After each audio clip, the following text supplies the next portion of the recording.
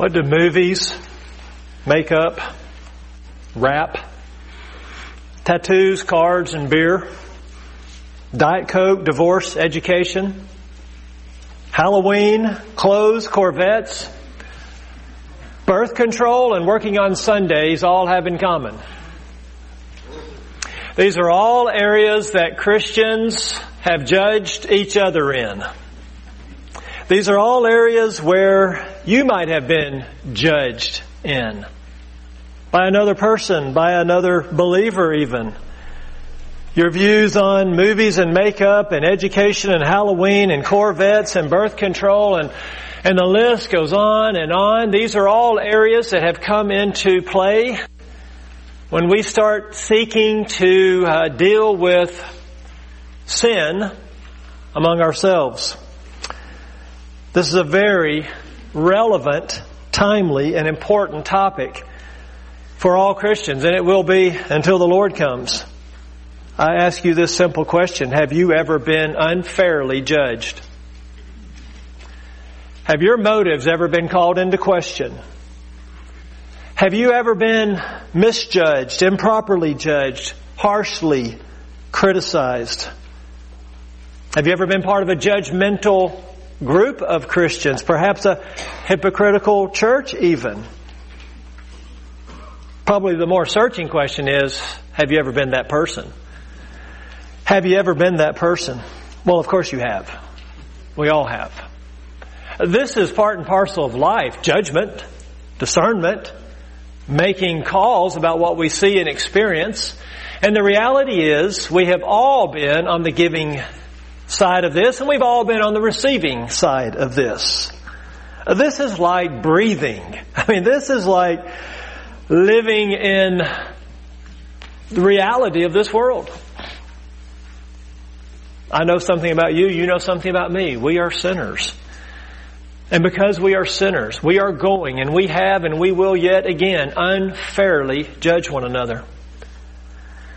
The reality isn't whether there will be judgment that takes place among Christians. The reality is, or the question is, will it be proper judgment? Will it be loving judgment? Will it be biblical judgment? And that brings us to the title this morning: The Proper Judgment of Sin Among Christians. Turn your Bibles to Matthew chapter 7. The longer we're in the Sermon on the Mount, the more amazed I am by the Sermon on the Mount. This is a priceless section of Scripture that we have had the privilege to work our way through in these weeks. And we're in chapter 7 now. And on the first 5 verses this morning, very familiar verses. I'm sure there's not a word here that you haven't heard before, that you haven't read before. Let me read the text as we consider this morning the proper judgment of sin among Christians. Jesus says, verse 1, "Do not judge so that you will not be judged. For in the way you judge, you will be judged. And by your standard of measure, it will be measured to you. Why do you look at the speck that is in your brother's eye, and do not notice the log that is in your own eye? Or how can you say to your brother, 'Let me take the speck out of your eye,' and behold, the log is in your own eye? You hypocrite.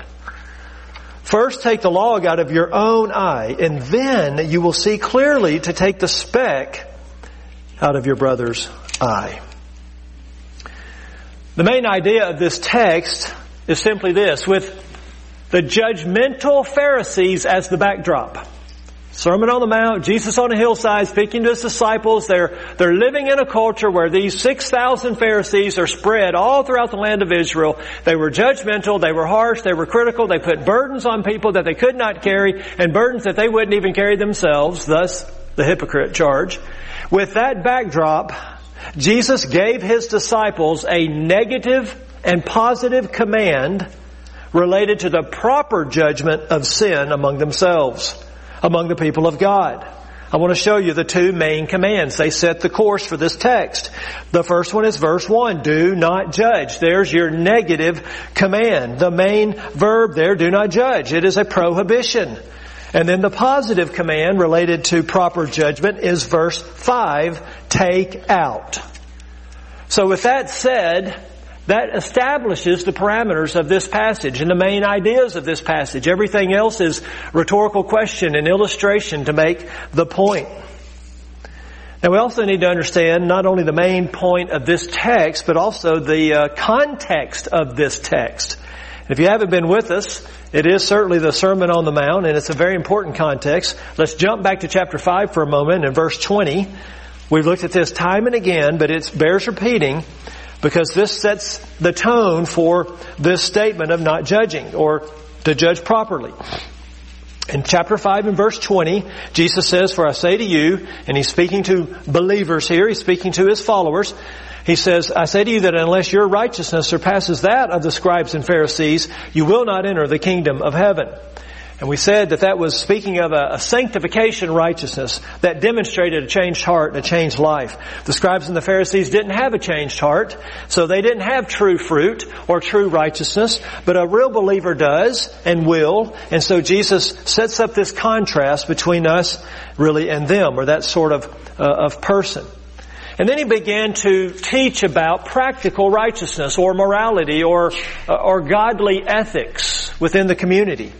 And so listen, the context of the do not judge, this is very important because it makes sense that He says it now and not sooner. Okay? The context are things like anger and murder and adultery and lust, willy-nilly divorce, swearing to God, retaliation, love of enemies, giving, praying, and fasting with wrong motives. Chapter 6, right? And then He moved into serving God, or are you serving money? And then He talked about worry. Are you worrying all the time, or are you seeking first His kingdom and His righteousness? And so what has happened here is Jesus has been teaching on practical, real, sometimes secret righteousness. He has been laying out for the community of the people of God, this is what it looks like to be a disciple of Christ.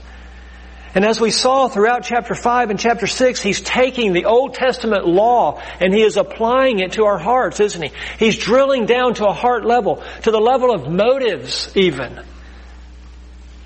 And simultaneously, listen, He is raising the bar, right? So as He teaches about true morality and true righteousness, step by step, when He says it's not just wrong to murder, but it's wrong to hate, and it's not just wrong to commit adultery, but it's wrong to lust, step by step, He's actually raising the bar of morality and of holiness, isn't He? Now, wherever you have a bar, wherever you have a standard, what is sure to follow? Judgments. Judgments based on the standard, right? That is always sure to follow. And so now He comes in chapter 7, after giving us all of this, to speak about a proper judgment. It's not a matter of if. It's not a matter of if Christians are going to judge among themselves related to our sin. It is a matter of will it be proper or not. Our goal today then, like the last several weeks, is substantial. Our goal today is to learn how, as a church, as believers, to properly judge sin among ourselves so that we promote holiness and Christ-likeness among ourselves. And that among ourselves is critical here. We have no business personally in a relationship sort of setting going out and judging the unbeliever for their sin as if they can live up to the standard of Christianity. Now we can call out sin in our culture, but we cannot expect unbelievers to live like a believer. They can't and they won't. This is an in-house discussion. This is intramural, all right? This is for us in the family. How do we properly discern and judge sin among ourselves with the goal of Christ's likeness in our churches, in our church? That brings us to the main idea of this sermon. It's simply this: Jesus shows Christians how to properly judge sin among ourselves. Jesus shows Christians how to properly judge sin among ourselves. It begins by, number one, not judging unfairly. That's verses 1 to 4. What he is saying in verses 1 to 4 is Not an absolute never judge, because the word for judge here is discern. It's to discriminate properly. It's to divide. It's to evaluate something and make a decision about it. And this is part of life, right? So he's not saying that there will be never any judgment whatsoever. He's basically saying do not judge unfairly. That's step number one in how to properly judge sin among ourselves. We must be fair. We must be fair. Now this command here in verse 1 is not an absolute. Because look down at verse 6, which we're not going to cover today, but you can't do verse 6 without making judgment. Right? That involves making a decision and discerning. In fact, you can't do verse 5 either without making judgment. Verse 5 involves taking the speck out of the brother's eye. You can't take the speck out of the brother's eye unless you can see it. So he's not giving a mandate here absolutely against all judging ever.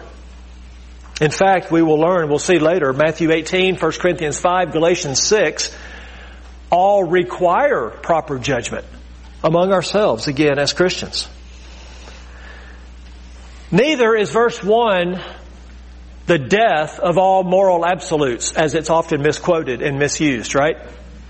Verse 1 is one of the most well-known verses in all the Bible by unbelievers. Right? Live in my sin, do whatever I want. Don't you judge me, you're judging me. The Bible says do not judge. I don't know anything else in the Bible, but I know that verse. Do not judge lest you be judged, right? That's not what this verse is doing. This is not the death of all moral absolutes and all standards of behavior. This is not a call for us to turn a blind eye to the sin in each other's life. Oh, none of my business. I can't even think about that. Can't talk about that. Never can talk to them about it.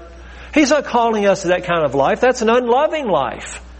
He's calling us to proper judgment, and it begins by not being unfair. What he's really doing here then is a call to repent. When he says do not judge so that you will not be judged, this is a call to repent of unfair judgment. This is a call to repent of that nagging, critical-minded, critical spirit person, the fault finder. It's always finding something wrong with everyone and everything. That's the attitude he's getting at here. It is that kind of person and that kind of lifestyle that Jesus here prohibits among His disciples.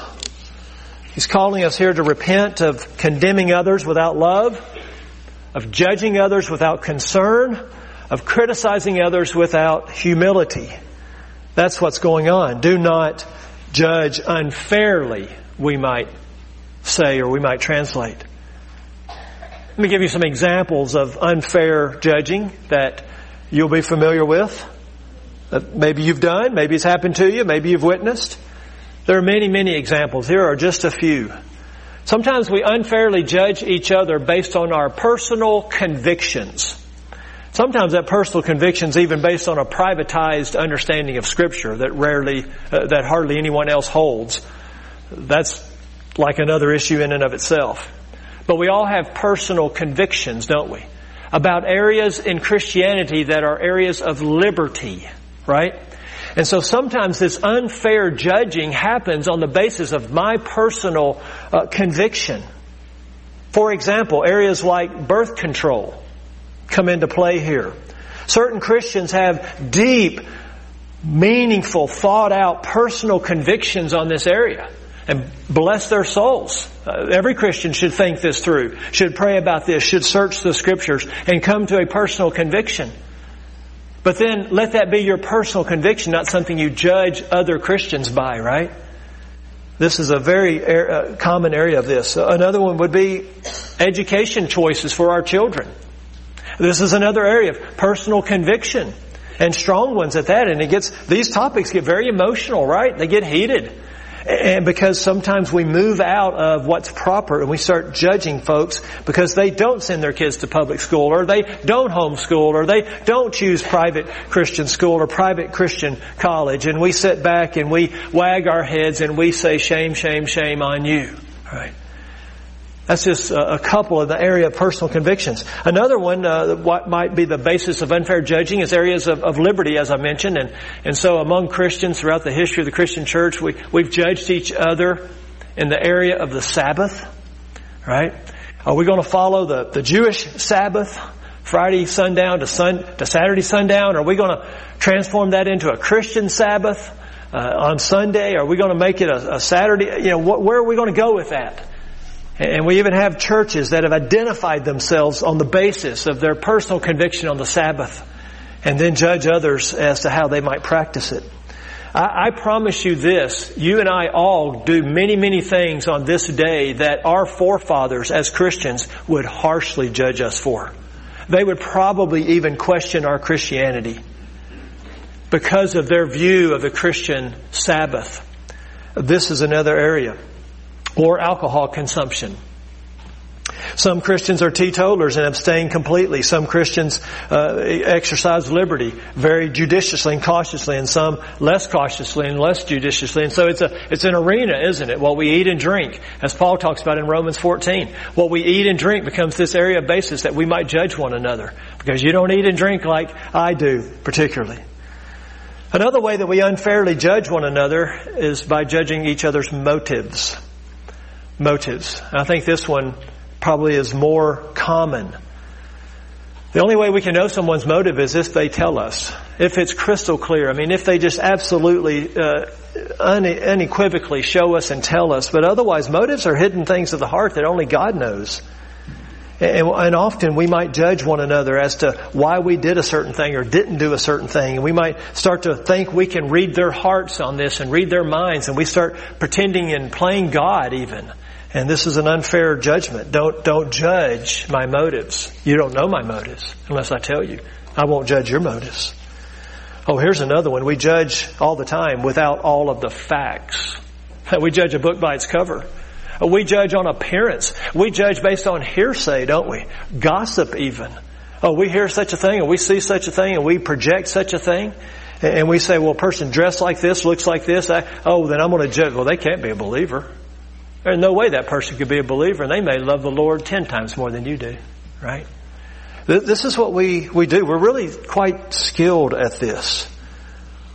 I've been there. I've done it. It's an issue that I'm always trying to do better and think about. Here's another one. We judge based on the appearance. On, that guy has long hair. Or those tattoos. Or that clothing. Or that person has a lot of money, and I'm judging how they spend their money. As if we know how they spend all of their money. Because they did this thing or that thing, right? Here's another way we do it. We put people under a microscope. This might get closer to home. This might get closer to our marriages even. We put someone under a microscope of constant judgment. Where every action or lack of action, every word, tone of voice, facial expression, body language, every reaction is judged, is brought under scrutiny, is questioned, is challenged. The list could go on and on and on, couldn't it? The ways that we can unfairly judge one another. This is what Jesus is addressing. Areas of personal conviction, areas of liberty, areas where we don't have all the facts, areas of the motive of the heart, areas of a person's appearance, or where we just fall into this, I'm just going to run around and be the moral police of everybody in my zone, because I've got it all nailed down and buttoned up. And this is so ungodly and it's so unloving, and it's such a detriment to the growth of the church and the spread of the gospel. And it opens us up as individuals and as a church and as churches to that common unbeliever accusation, right? They're just nothing but a bunch of hypocrites. And the truth is, often that is accurate. And Jesus wants to eliminate that. He wants us to repent of that. He wants us to confess that. He wants us to change at a heart level so that we are no longer those who judge unfairly. This is the first step, really. We've got to stop before we can start. We've got to put off before we can put on. Now, he's going to go on here in these next few verses to give us reasons to not judge unfairly. He's trying to persuade us, like we've seen in this passage, in this sermon over and over. These things are so hard. They're so ingrained in us, aren't they? That Jesus says, just from a rhetorical standpoint, just from a pastoral standpoint, this is so hard to get through and over. I've got to give these people reasons. I want to persuade them now using some really strong logic. The first reason he gives us to not judge unfairly is because if you do, it will come back around. It's going to come back around. Look at verse 1. And let me translate this for you literally. He says, and I'm going to insert unfair so that you understand what he's saying. For in the unfair judgment you unfairly judge, you will be judged. And in the unfair measure you measure, it will be unfairly measured to you. He uses the root word for judge 3 times. He uses the root word for measure 3 times to drive home this point. If you and I decide to go down a path of unfairly judging one another, it will come back around. This is a boomerang. So if we're harsh and we're critical and we're a judgmental attitude, it is a boomerang that we're going to throw out there, and then it's going to, bam, whack us in the back of the head when we least expect it. You see, the knife of unfair judgment cuts both ways. It cuts both ways because that's just human nature. It's just human nature. Jesus understands what people are like. And He says, if we set out on this path of continually judging one another unfairly, we will be judged unfairly. And it will be in the same exact measure that we mete out to others. What He's describing here is this reality. When we have a judgmental spirit and a judgmental home and a judgmental church, we create a combative culture.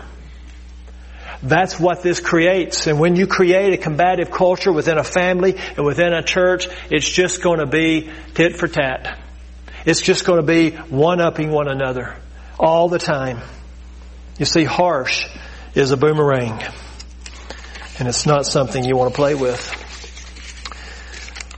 We are experiencing in our culture right now a very harsh culture, a very unloving culture, a very mean-spirited culture, certainly through politics, perhaps worse than it's ever been in American history. I don't know, you could debate that. But I think we are witnessing a living, walking, breathing illustration of verses 1 and 2. And it's in our President Donald J. Trump. Love him or hate him, he is a walking illustration of this. And I just bring this out just so you can see it because it's so evident and it's so obvious to us.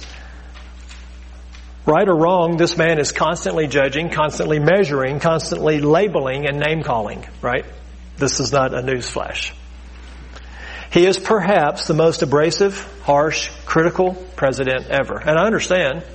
It's the culture we're in. It's the culture of politics we're in.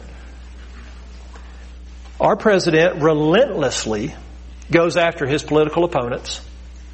He relentlessly goes after his enemies, real or imagined, and sometimes even his friends, which has often been the case. So we got that all on one side, and I'm not judging the morality of that. I'm just observing the behavior. I'm not even saying it's right or wrong as a president. Maybe it's very strategic. Maybe it's exactly what he needs to do. I'm not evaluating that. I'm just pointing that out to you, right?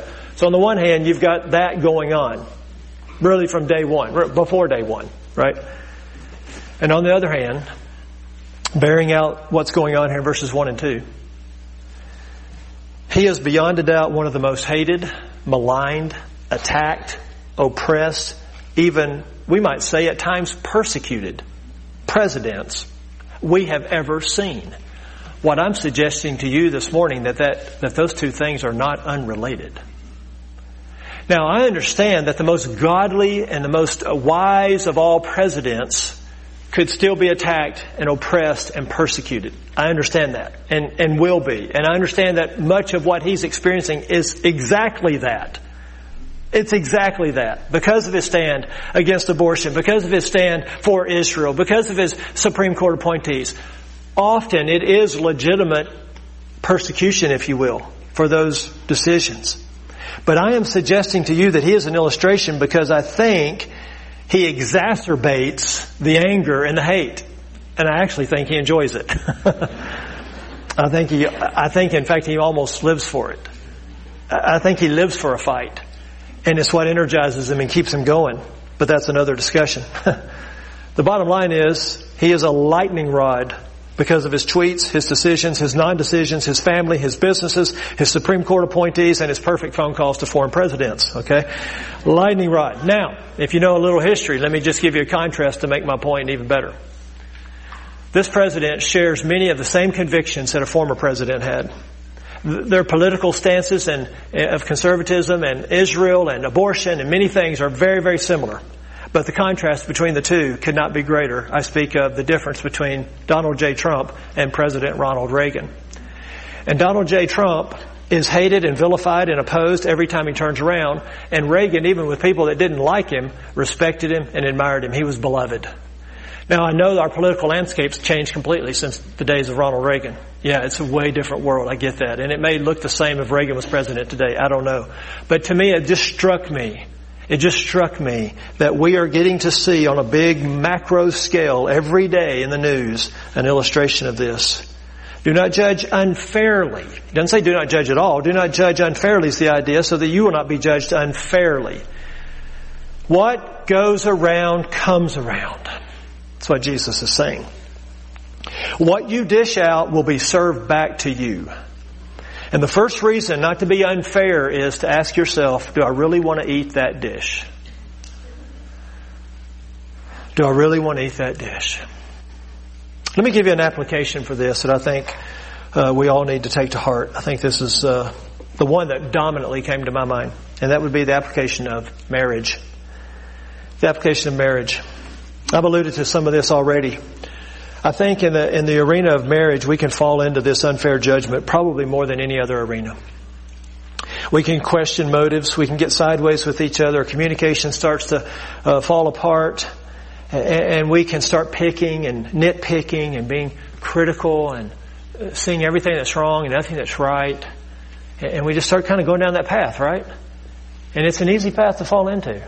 And everybody that's married any length of time has fallen into it. We've all been there. Where we do all of the things that I'm talking about in a way that's dishonoring to the Lord and unloving to our spouse.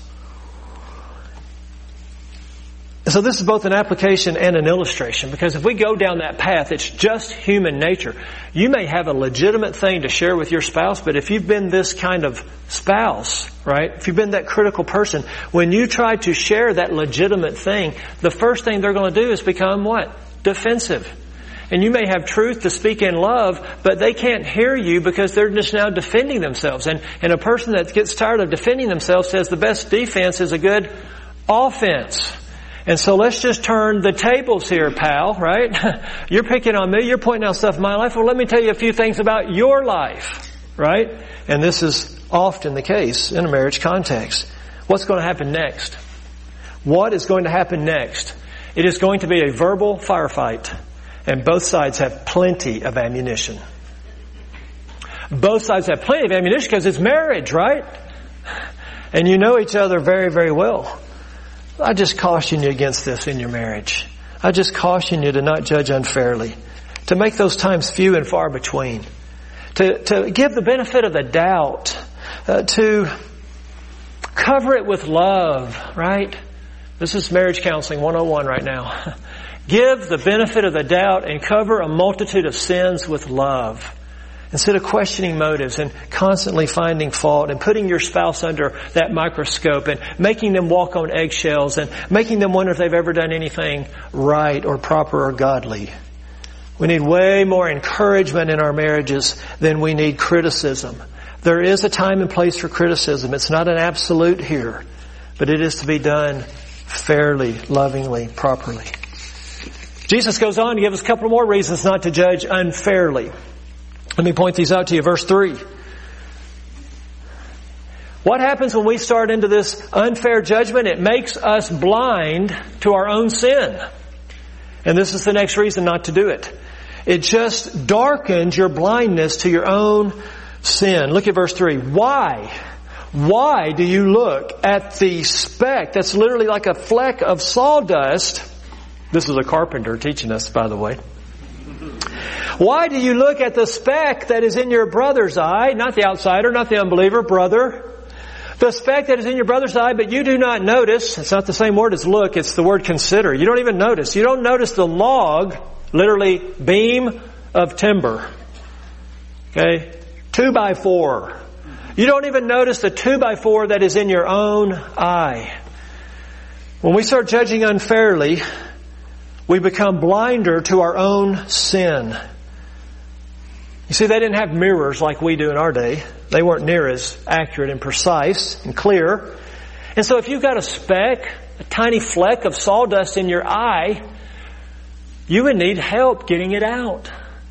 You would need someone who can see clearly to come and look very closely into your eye and find that little speck of sawdust and give you relief, wouldn't you? You couldn't find it yourself. You couldn't see it yourself. What Jesus is referring to here of the speck is that tiny, eensy, bitty, little insignificant shortcoming. This little tiny nothing that a person has in their life that it takes you effort to find. You got to look long and you got to look hard even to see this little speck. And he says that while we're focused on this little tiny, incy shortcoming in my brother's life, all the while I've got a 2x4 sticking out of my eye. I'm walking up to my brother to help him with his speck and I'm whacking him upside the head because I got a timber coming out of my face. Judging unfairly makes you blind to your own sin. This is a major problem, isn't it? Makes us blind to our own sin. This is the proud, holier-than-thou person with little self-awareness and less credibility. Why? It's illogical. It's incomprehensible that you'd go looking long and hard for the teeny tiny speck in your brother or sister's eye, and you've got a glaring sin in your life that you're not dealing with. That is incomprehensible, Jesus says. Why are you doing it? This is the person that's always broke, telling everybody else how to manage money.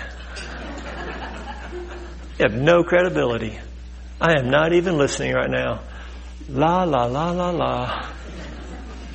This is the Mother Earth politician trying to get us all to bow down and serve Mother Earth while they fly around on their private jets and live in their mansions burning up the huge amounts of electricity. I am not listening to you, Al Gore, in your 5,000 square foot house. Why? It's incomprehensible. Here's a reason not to judge. You don't want to be blind to your own sin, do you? The reality is, it is incredibly easy, isn't it, to see the sin of others with crystal clear clarity and be blind to my own. I can see my wife's sin and be blind to my own.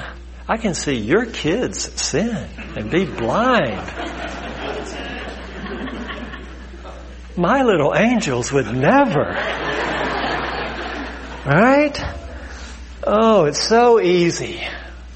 It's just human nature. This is part of the fall.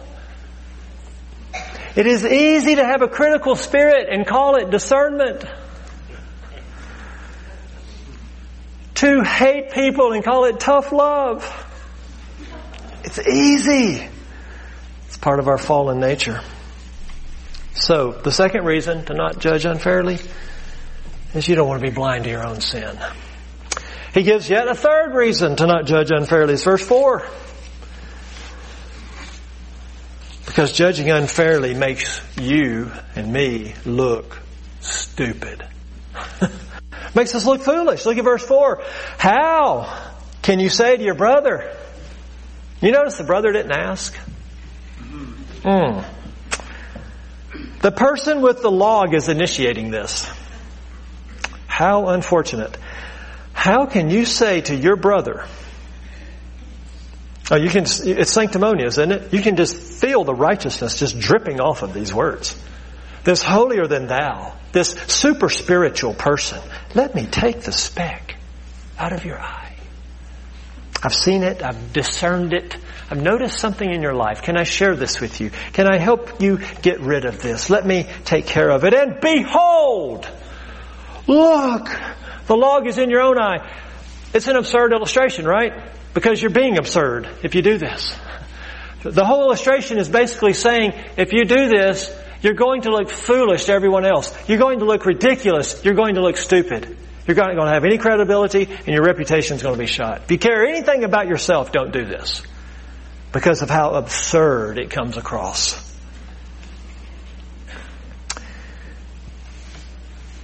First step to judging properly is not judging others unfairly. Second step, it's verse 5. Short, sweet, fast. By judging ourselves first. Judging ourselves first is how we properly judge sin among Christians. Look at verse 5. It's just one word. Hypocrite. Hypocrite. You pretender. You poser. First, take the log, the beam of timber out of your own eye. And then and only then, you will see how? Clearly. You will see clearly to take the speck out of your brother's eye. Jesus says, first look in the mirror. First confess your own sin. First repent of your own sins. First remove the wood beam from your eye. And then you'll see clearly. I don't know about you, but if I've got a gnat in my eye, I don't want a blind person with tweezers getting it out.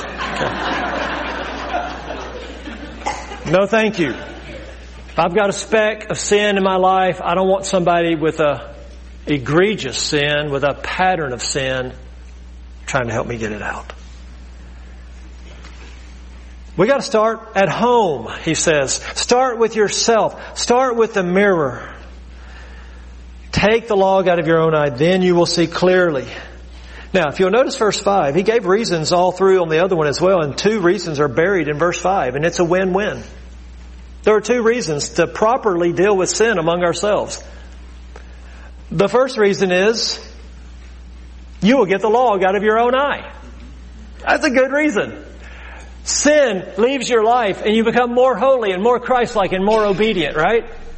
And the second reason is, you get the speck out of your brother's eye. It's a win-win. These are great results. This is a kind of communal sanctification. This is growing together in Christ. This is moving more toward discipleship and maturity. And this is what we all should want. This is what we all need. We all have sin in our lives. It's not a matter of if, it's a matter of what is it and how will we deal with it among ourselves. We first start by not being unfair, and we second judge ourselves. And the end result is both sins are removed. Now notice here that Jesus never says, don't help your brother with this speck of sawdust. In fact, the Word of God teaches that it is an obligation. It is a loving obligation to do it fairly and to do it in the right order. Turn over to Matthew 18, and let me show you that what I mean by this loving obligation. Same book, same teacher. We'll get there eventually, Lord willing. Matthew 18, verse 15. Same topic. And here's why I say it is an obligation. If your brother sins, Matthew 18:15, if your brother sins, go and show him his fault in private. It's interesting, there's never in this passage the word judge. Go and show him his fault in private. If he listens to you, you have won your brother. If he does not listen to you, take 1 or 2 more with you, so that by the mouth of 2 or 3 witnesses every fact may be confirmed. If he refuses to listen to them, the 2 or 3 witnesses, tell it to the church. And if he refuses to listen even to the church, the whole church gathered, let him be to you as a Gentile, and as a tax collector, let him be to you as an unbeliever.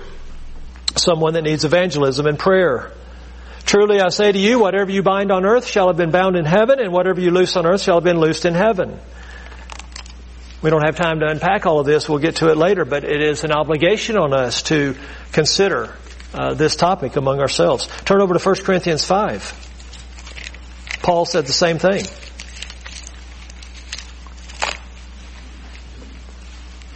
1 Corinthians 5. He says in verse 1, it is actually reported that there is immorality among you church, among you Christians, immorality of such a kind as does not exist even among the Gentiles, that someone has his father's wife. So most likely it was a stepmother and a stepson situation.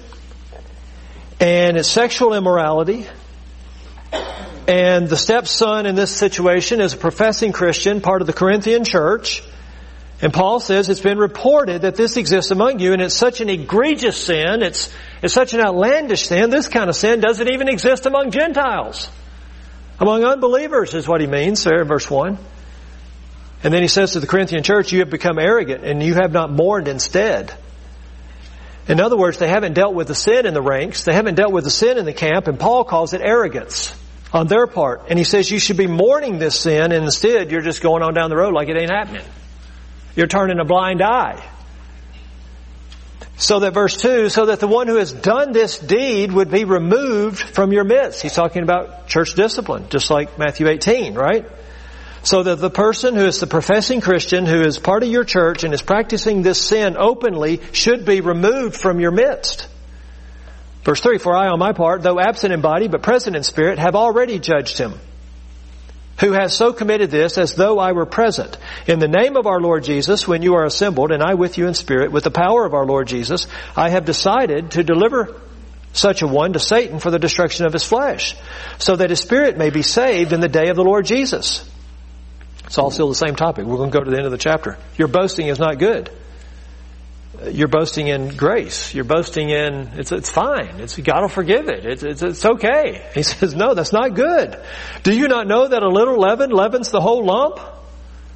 This is leaven among the unleavened bread, and it's going to spread like gangrene. It's going to infect and affect your entire church. You got to deal with this, Corinthians. Verse 7, clean out the old leaven, so that you may be a new lump, just as you are in fact unleavened, for Christ our Passover has also been sacrificed. Therefore let us celebrate the feast, not with the old leaven, not with the leaven of malice and wickedness, but with the unleavened bread of sincerity and truth. I wrote to you in my letter not to associate with immoral people.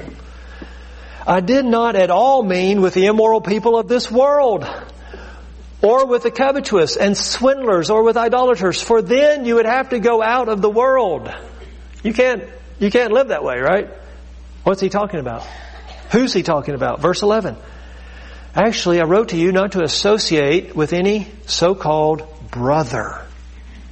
With any so-called brother, if he is an immoral person or covetous or an idolater or a reviler or a drunkard or a swindler, not even to eat with such a one, because eating communicated fellowship. Verse 12, for what have I to do with judging outsiders? Rhetorical question, do you not judge those who are within the church? The answer is yes. An egregious sin like this? Yes. Verse 13, but those who are outside, God judges. Those who are inside, we judge. You see the contrast? We judge based on God's Word. Right? We judge. Remove the wicked man from among yourselves. So here in 1 Corinthians 5, Matthew 18, they both have the same message. This is an obligation. When is it an obligation? When it's an egregious sin, or when it is a pattern of sin, unrepentant sin. An egregious, unrepentant sin, a pattern of unrepentant sin. And so we follow Matthew 18, and we start into that loving, proper, helping one another in Christ-likeness. Basically, Jesus would say, just make sure you clean up your own house first before you go across the street to your neighbor's house. And then when you go with your own house clean and the log out of your own eye, you will be able to help your brother or sister with empathy.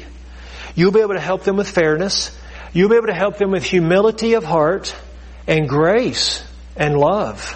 And it will be received more times than not in that light. Then, and only then, will we be able to fulfill Galatians 6:1. And I'll close with it. Brethren, even if anyone is caught in any trespass, you who are spiritual, restore such a one in a spirit of gentleness, each one looking to yourself, so that you too will not be tempted. Let's pray. Father God, this is a heavy subject. We thank you that your word does not skirt around it. You deal with us where we are and the realities of our lives as Christians and as churches. I thank you that the Lord Jesus was bold and courageous to confront His original hearers with these truths. And this call to integrity, and this call to holiness of life, and this call to lovingly help one another with our battles with sin. Lord, no one here is sinless. No one here can proverbially cast the first stone. We're not here to be snooping around on each other and overlooking everyone's shoulder. But we're here to be a loving family. A family of people who care deeply for one another. And God's best for each one of us. Give us wisdom. Help us to see our own sin clearly. Help us to notice the log in our own eye. God, help us to clean up our own house. Help us to repent and to be humble and to be broken and to recognize that there's really no sin we're not capable of committing. I pray that you would adjust us and grow us and correct us where needed as a church and as individuals. I pray that you would move us in the direction of Christ's likeness so that we are both discerning and forgiving at the same time. We ask all of this in the name of Christ. Amen.